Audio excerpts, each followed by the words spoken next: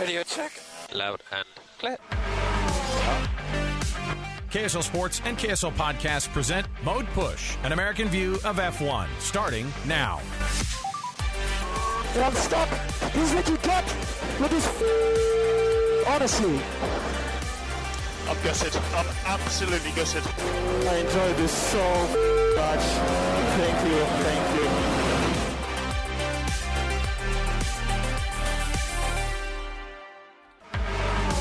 All right, everybody, welcome on in. It's another edition of Mode Push, an American view of F1. Join us every week right here on our podcast. Alex Curie here, my co-host as always. Dan Jimenez in studio, engineering expert and just former race life, but also now just a regular old F1 fan who might know a little bit too much about how cars work. Is that how we kind of put your... My wife would describe me that way. Yeah. Too much. You know what? I've just introduced way too many people to F1. And it's actually great because what it ends up being is I don't sound like a weirdo, a total weirdo. Right, yeah. I still have like... You're not scaring people. I still have who I call my mainstream friends. Yeah. They don't understand yet. No. Maybe they'll come around. Probably not. Like it's just... You're asking somebody to carve out time in the sports world where they're already invested. It's like asking someone right now, like, have you seen the world of cricket? Let me introduce you to Test cricket. It's a lot easier to consume. It's only 9 hours long. It's not 4 days long. Gosh. Jeez, I actually did. I had a guy come up to me at a baseball game, and he was like, I know you do that F1 podcast. Have you gotten into cricket? I'm like, No. I have no space for anything in my life. That's not happening. We have too many kids, and just like too many kids, I have too many sports that I follow. I don't have enough. It's a physics problem. I don't have enough love for everybody, okay, to go around. I barely fit F1 in. And you know what it ends up doing? It pushes out other loves in my life. So that's what ends up happening. I'm like, I still find time for the NFL and for college football and for NBA, as always, because I have to for my job. It's just part of the deal. And F1's a good filler for the summer months, you know? Yes. It's kind of dry in the sports world elsewhere unless you're really into baseball. But, 1000%. F1 can get you through the summer. So, quite a week. We were able to sort of stomach all the last goings-on over the last few. It was really just an amazing race at Silverstone this past go. The British Grand Prix was so much fun, and almost 500,000 people showing up. It just feels like racing in Europe is back, and it's also gotten like a renewed interest, of course, because of the Netflix series across the world. It's not just America that's had this resurgence in the sport.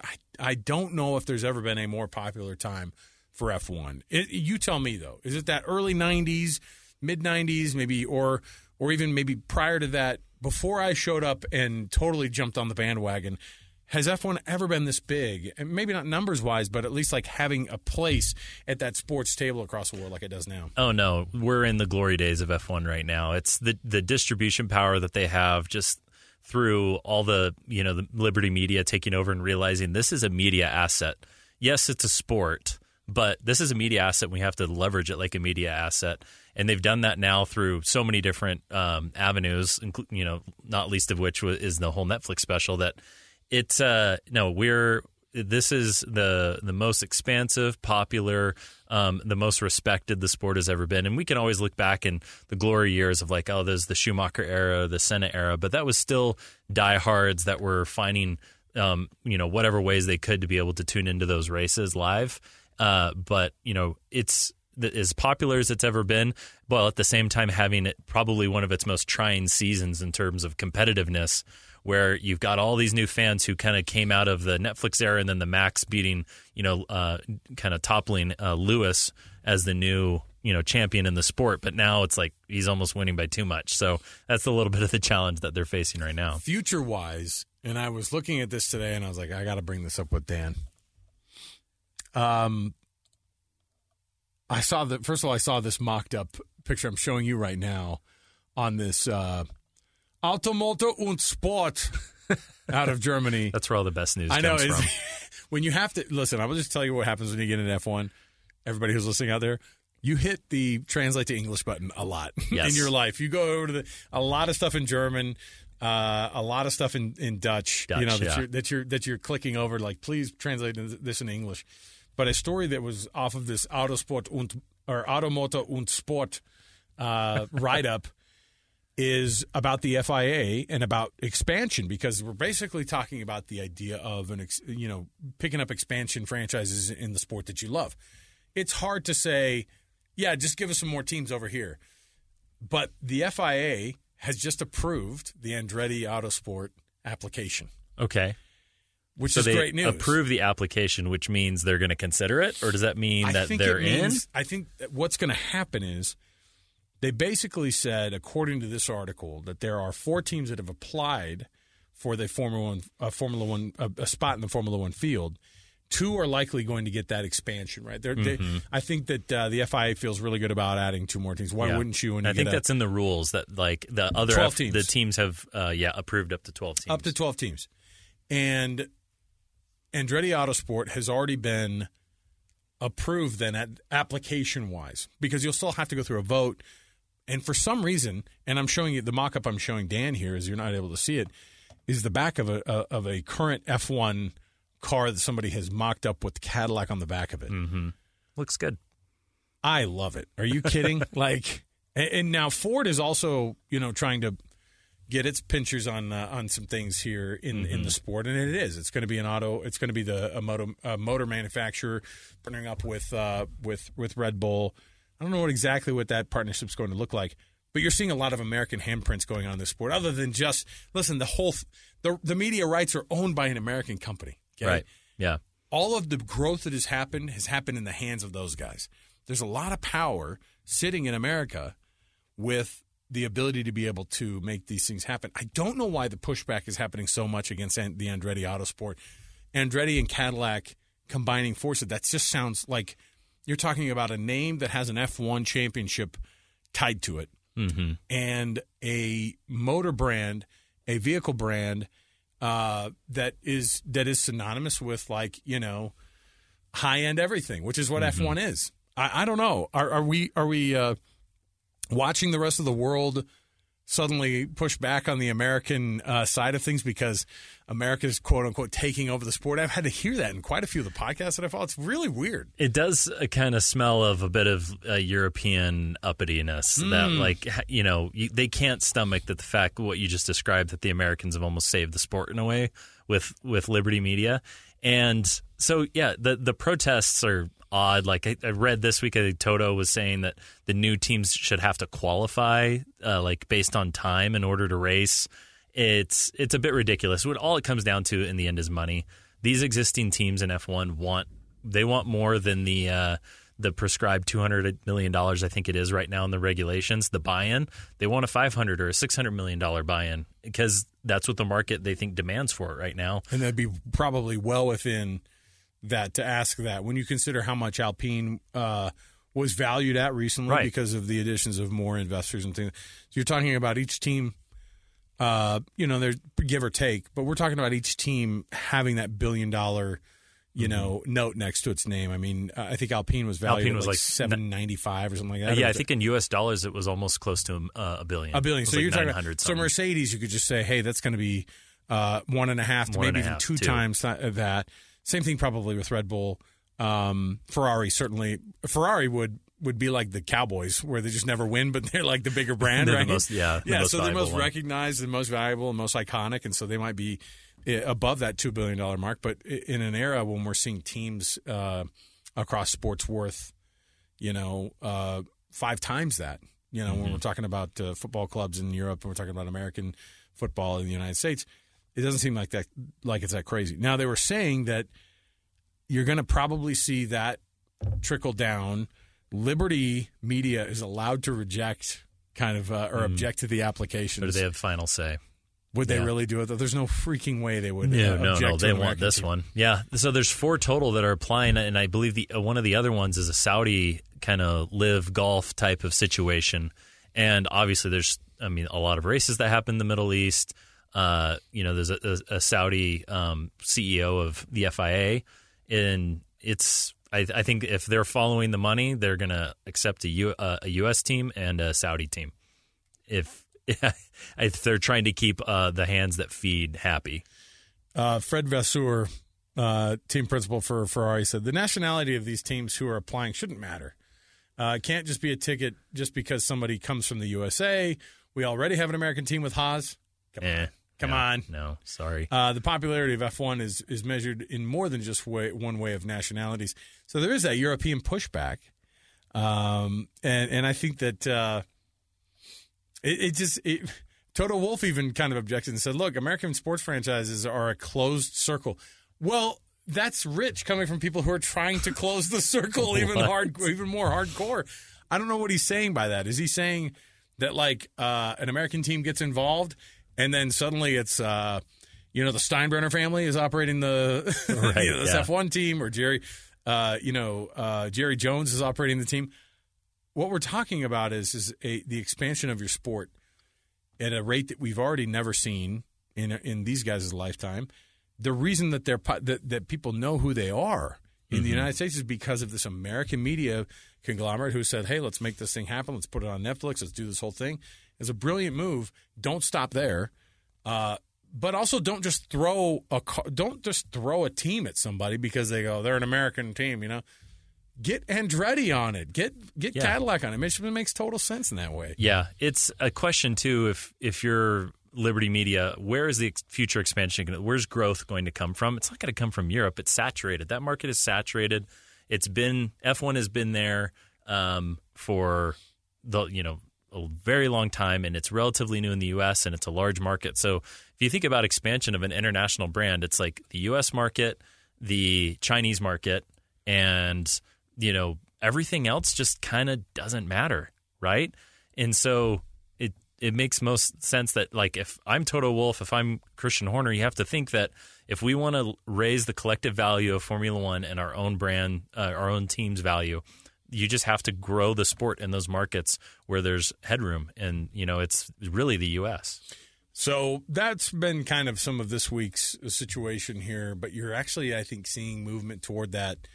If teams do veto a new team, they can actually technically race because of the FIA kind of giving that approval, but they wouldn't be a part of that F1 Concord agreement, so they could be racing without the possibility of winning any of the entry prize. And then at the end of the Constructors' Championship, they wouldn't be recognized as Formula One constructors, from that standpoint. Fascinating. They would be allowed to race in those races. They would have to live by the same this is according to what I was reading in this Autosport und Vehiculum, whatever it was. That'd be a very American thing, just to give them the middle finger and be like, we're racing anyways, and we're going to win. You're right. And we don't need your money. I don't need a couple $100 million. I mean, I will later, but just to force themselves into the sport and actually make it happen. So I think they just see Cadillac and they see dollar signs and they see that balance sheet and they're like, make them pay $500 million instead of $200 million, and we'll all agree. Yeah, and maybe if that entry is $600 million, $750, guess what? You're going to find some people who are going to do it. Oh yeah. Yeah, you're going to definitely, especially when Toto's like the majority owner of Mercedes AMG F1. I mean, it just goes straight to him. Right. He's already the first billionaire in F1. So is that like a little fake thing? Like, oh, we don't need more American ownership. I mean, I guess if I'll have to look at it, and then he goes back and he's like, yeah, this is going to be huge. Yeah. Okay. From an actual race standpoint, this week we had the British Grand Prix. We see the exit of Nick DeVries. The most exciting thing in this sport, aside from the rumors of course, adding more teams, the right in front of us rumors, of course, and now been confirmed that Daniel Ricciardo is going to be. And I've seen all of the mock-ups of him in his AlphaTauri outfits and everything, and I thought, you know what? Great. Good for him. Danny Rick is back on the grid. And what are some reasonable expectations for this week in Hungary? This is a race that he's won before. But we're not talking about in a piece of machinery like this. And this week, Christian Horner was very, very quick to point out that is not a Red Bull car he is in.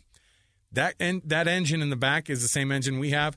That is not a Red Bull car that he's driving. So what are the expectations this weekend for Danny Rick? Just like we're excited that he's there, and that's how we are supposed to look at it this weekend? Yeah, I think it's the benchmark to Yuki. And the more that I read about this and I think about it, that's what all of this was about. And it was just trying to figure out, where is Yuki at? Because you could say, oh man, the car's terrible, but did they have two really bad drivers, in Yuki and Nick? Like, it was hard to know. Like, Nick was not a good metering stick for Yuki, right, and how he's progressing. And Red Bull has to answer the question of, what are we going to do about Sergio in 2025? Are we going to re-up him, or are we going to find a better driver to replace him? And the first place you go to is the guy you've been investing all this development into, and that's Yuki. But I don't think they have an answer yet. And I think as soon as they saw that Nick wasn't as fast as Yuki, and Nick's 28 years old, and you're just not going to continue and invest in developing a 28-year-old, you just have to say, okay, we need a new measuring stick to benchmark Yuki against, so put Daniel in there. And Daniel, the story goes that Danny Rick got in the Red Bull car after Silverstone to run the Pirelli tire test. And after a few shakedown laps, they put him on basically the same configuration as Max and Sergio. And his time on like lap 7 was fast enough to have been on the front row for qualifying in Silverstone. And so they just saw like, hey, he's still got it. He had been doing sim time, and there's all the talk about like, oh, Danny has developed some bad habits at these other teams that we're having to work through. But when he got out on track, he was just as fast as Max and faster than Sergio in qualifying. And so then it was like, okay, we've got our benchmark now. We have to figure out, is it the car or is it Yuki? Because we need to make a decision about Sergio Perez in the next 12 months. So I did read a little bit more this week about how it went down in for the British Grand Prix as well, because Danny Rick was, you're limited in the amount of time you can put these guys in a seat, and you can do some simulator stuff. You can have them test tires. You can have them run some cars, but you don't really know what you're getting. And one thing that everybody's trying to kind of sandbag expectations for him, because they're like, yeah, he's fit, but who knows at the end of a race how.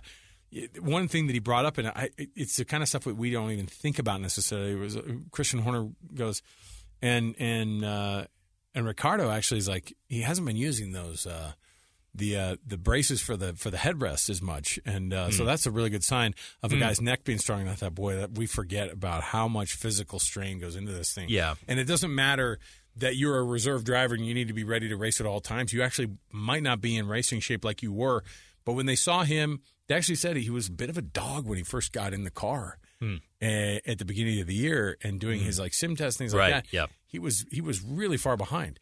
And then suddenly when it came to them running, they ran him 100 laps at the British Grand Prix on some tire tests, right? 100 laps, and they basically start getting all these times back, and they went, if Nick doesn't have an extremely good weekend, he's gone. And it was based off of those 100 laps on a lot of other things. But then they said the last kind of final tryout was, one, how would you feel being in an AlphaTauri? Because it's not a Red Bull car. Right. And two, how would you feel about doing these 100 laps? And if you do well, would you be willing to kind of, and I think he thought it was going to be after the summer break. And then because Helmut Marko is a wild man, a little bit of a tyrant, at the very least, you talk about a team that's tough to be a member of. The expectation is, we're talking about Sergio Perez being gone maybe at the very least of the end of his contract. Maybe they even just buy him out because they're so disappointed with how things have gone. And he's been the only other guy who's won a race this year on the grid, and he's still second in the construction. Yes, he's won in the drivers' championship. And they're going, this guy's a dog. Like, he better figure it out, or we're canning him. And it's just so fickle. And Danny Rick has earned his way back in. I think that's the point. He's earned his way back in. He's not just a shot in the dark. And I think that because they have that prior relationship, they're just hoping that version, that the old Danny comes back, the old Danny Rick comes back, and he's so good for the sport. I think it also adds to that as well. Yeah, I feel like he's just playing with house money this season. The expectations, I'm sure, are low because the perception is that the car is a dog, and so he can come in. He can, warm up a bit and then just show that he's faster than Yuki. And, I think he's warming up to a 2025. There's news today that, he's pitching himself as the replacement driver for Sergio. Like, he's making that pitch to Red Bull, and this is his first, initial tryout. And it'll be interesting to see if they extend him into 2024, because there's Liam Lawson, who's like the other Red Bull development driver who's racing in Super Formula over in Japan right now. And, there were a lot of questions around like, well, what about Liam? Why didn't they just promote him? And, in the interviews with him, this week he said he actually didn't want that. Like, he's been having a good season. He just wants to finish out the season, and it's it would have been a lot more pressure to throw Liam in there and expect results before the end of the year than Danny Rick, and the expectations for him. It's kind of hard too, because Red Bull is notoriously, I mean, the Helmut Marko, he picks everybody himself. Mm-hmm. Like he's the talent picker. And obviously he bounces a lot off of Christian Horner, but like Helmut Marko goes, get Nick out, and then goes, tell me what those times were on Danny's test, over the weekend. And then he's like, boom, gone. I'm calling Nick up myself, and he did. I mean, this is a guy who does it all himself and picks all the talent himself. And it's been really, I mean, they have Max, right? Mm-hmm. Maybe one of the best racers in the history of the sport by the time it's all said and done. And so, that's an absurd standard to hold everybody else to. Mm-hmm. And it's also weird, too, because you also don't want to bring somebody in who is, cramping Max's style. Last thing you want to do is you don't want to create such a weird dynamic that the team suffers from the whole thing. Because, first and foremost, you got to take care of Max, and whoever gets in that second car in 2025, which just bums me out even talking about that, because I like Checo. I like Checo a lot. Yeah. His performance has just been, and they straight up are like, yeah, he's been garbage going into the races. He's had unfortunate kind of things that weren't in his control, but a lot of them were self-inflicted. Mm-hmm. And those things are the things in F1 that just get you canned right away. And especially Helmut Marko, he'll go, I'll just figure out a way to get this guy out of here. He's terrible. Second place in the drivers' championship. Yeah, the interview with Christian that I read today, just he kept saying, well, there's Sergio's our guy for 2024, and then this is helping us get more data and information for 2025. But it felt like he was kind of protesting too much. Like he was, I think, kind of walking the line of, hey, we have a contract with Sergio, and so I have to say that this isn't about 2024. He's our guy till 2025, right? But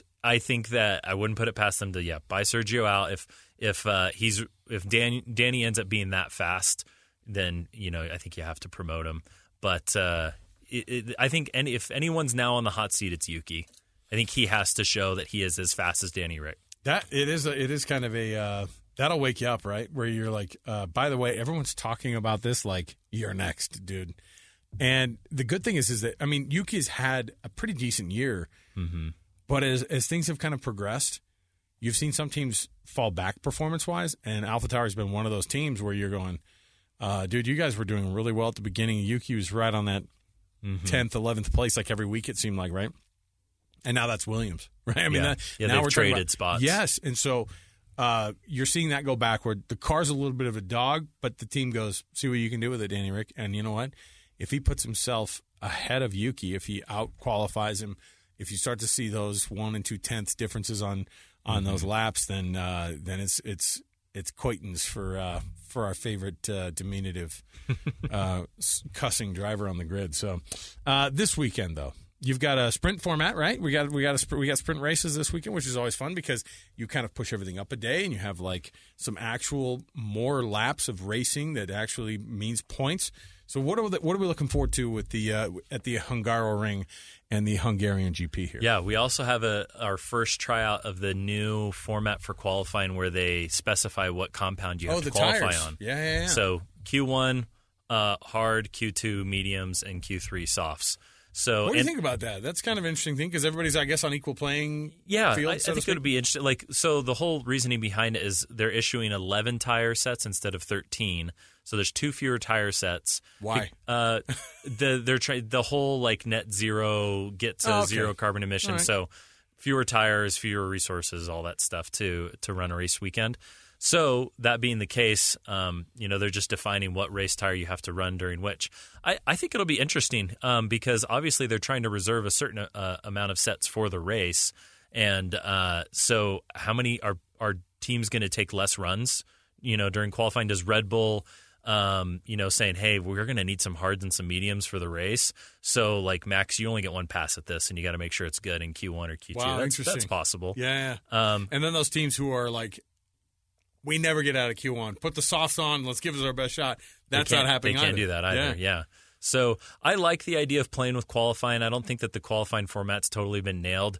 My dream would be single lap qualifying. Everyone goes one at a time because I think that just puts so much pressure to perform and be perfect on each la driver. The Indianapolis 500 kind of a deal. Right, yeah. And so it's like you go out there, you get one hot lap, everyone's watching you, and max, if you screw up, you don't get a second chance at it. I think it would introduce a lot more variability into the starting grid if we went to single lap qualifying, but we don't have that yet. So I'll take They do that because of the time constraints that go along with it? Because you can do that simultaneous timing. I think just from the perspective of safety, how many times have you seen guys on the track and you're like, oh, boy, he had to dive out of the way of that guy? That is insane to me when guys are going 210 miles an hour and the other guy's going 60 and, he just kind of gets over a little bit and you're like, we're asking for a disaster to happen. Yeah, Alonso talked about this recently when, that came up in one of the qualifying. He's like, the answer to this is just let one car out on the track at a time. And he thought it would make for more exciting qualifying too, which I agree. But we don't have that yet. So, yeah, it'll be interesting to see how it plays out. This was supposed to happen in, I think it was Baku, but because it rained, they kind of threw that out the window, so everyone just ran wets instead. Yeah. So I think that's one thing to look forward to. As far as upgrades go, AlphaTauri is supposed to be bringing a bunch of upgrades, not just their driver, but a lot of other aero stuff. It's going to be, I think, a very close race because it is a short lap, medium speed track that will kind of drive a tighter balance between downforce and drag and all of that. So you won't have, I think, Red Bull seen as much of an advantage with their like super low drag at high speed stuff. Yeah, they kind of saw that coming, right? They were like, this British Grand Prix has been awesome for us. Because we don't see the same thing kind of happening in Hungary for us either. And I mean, Lando kind of hinted to that. But are there teams that the opposite effect happens, that they're really good? Do we know? Are there good teams that are good medium speed? Like, I don't know. That's the kind of stuff you would study. We'll find out. We know who it's not, and it's not Williams, and it's probably now not McLaren and Red Bull. I think Aston Martin Mercedes is who I'm going to have my eye on this weekend to see how they do in this medium speed track. I was listening to an interview this week, and it was with, I think it was maybe Ferrari's technical director, and he's like, we are the 9th and 10th fastest team on the grid this week, but with the bad luck of the safety car, we're probably more like 6th and 7th fastest. And I was going, well, that's not exciting. Hedging with the safety car. He goes, we got kind of screwed by the safety car. Yeah. We could have been 6th and 7th. And I was like, nobody in Tifosi wants to hear that. Nobody in Italy wants to hear, dude, we could have been 6th and 7th this week if we would have played our cards right. Like, they better figure it out. I don't know. Like, I don't know what it's going to look like because in the end, everybody's bringing all these upgrades and everybody talks about upgrades and they talk about them like they are so super game changing, and I don't know if that's necessarily the case. Yeah, and we're getting into the section of the season where Red Bull's limitations on wind tunnel time and CFD development time is catching up with them, and in the back half of the season we should see that the other teams are bringing upgrades more often than Red Bull is. Now there is reports out that they're bringing upgrades this week that has found them another 10th or two, but we've gone into each weekend with a prediction, and then we seem to be surprised on like, oh, McLaren is resurged or Ferrari's resurged. And so that's going back to where everyone but Red Bull seems to be kind of up and down and really close competitiveness. And, hopefully as a group, they start to catch Red Bull more. Does Max have the super sweep again this weekend? Do they do fastest lap in the sprint race? No, there's not a point for. Okay. Yeah. Either way.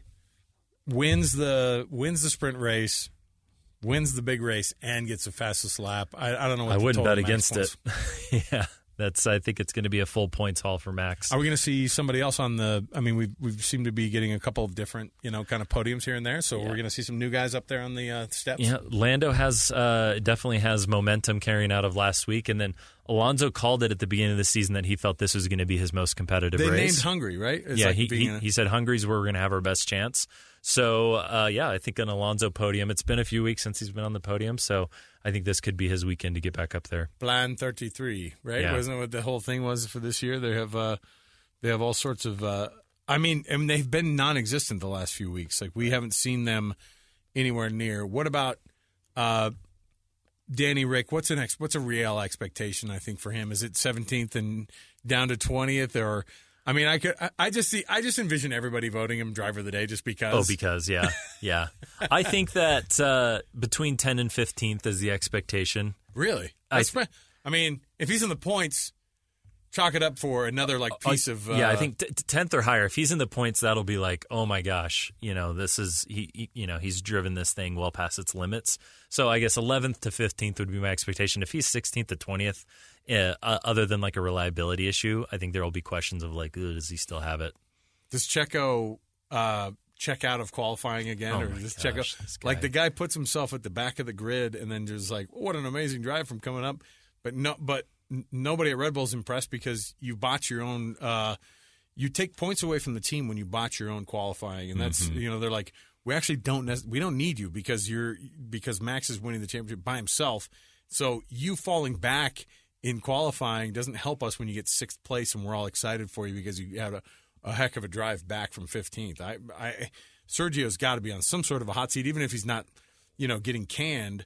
There still is the feeling of Sergio's lost it, and then it's all about momentum. It's all about that PR, and right now, his is his draft stock is down going right now. So far back. Yeah, and it's with Danny in that other junior team seat, he has to feel the pressure that it's getting put on him, and it's just kind of this masterstroke from Red Bull of one change. They put Yuki on notice, they put Sergio on notice. And they get to try a flyer at, a guy who's a race winner that they know really well who could take that seat. So it's like they killed 3 birds with one stone, I think, with this move. Oh, and they get to do it for so cheap too. They're barely paying Danny Rick, who was making $20 million at McLaren. At McLaren, and 15 or 17 million at Renault. At Renault. So they get him on the cheap. Maybe he gets that resurgence, and people are talking about Red Bull and AlphaTauri more this week than we've heard in weeks, even with the guy basically an automatic win every week. So, Dan Jimenez, thanks for coming up, man, and doing the podcast. Pleasure. We love doing this. Download the podcast, tell your friends, teach a neighbor about F1, and let's get this thing going. And we're looking forward to this race weekend in Hungary. We'll talk to you next week on a race review of how everything went. For Dan and Alex, we'll see you next time, everybody.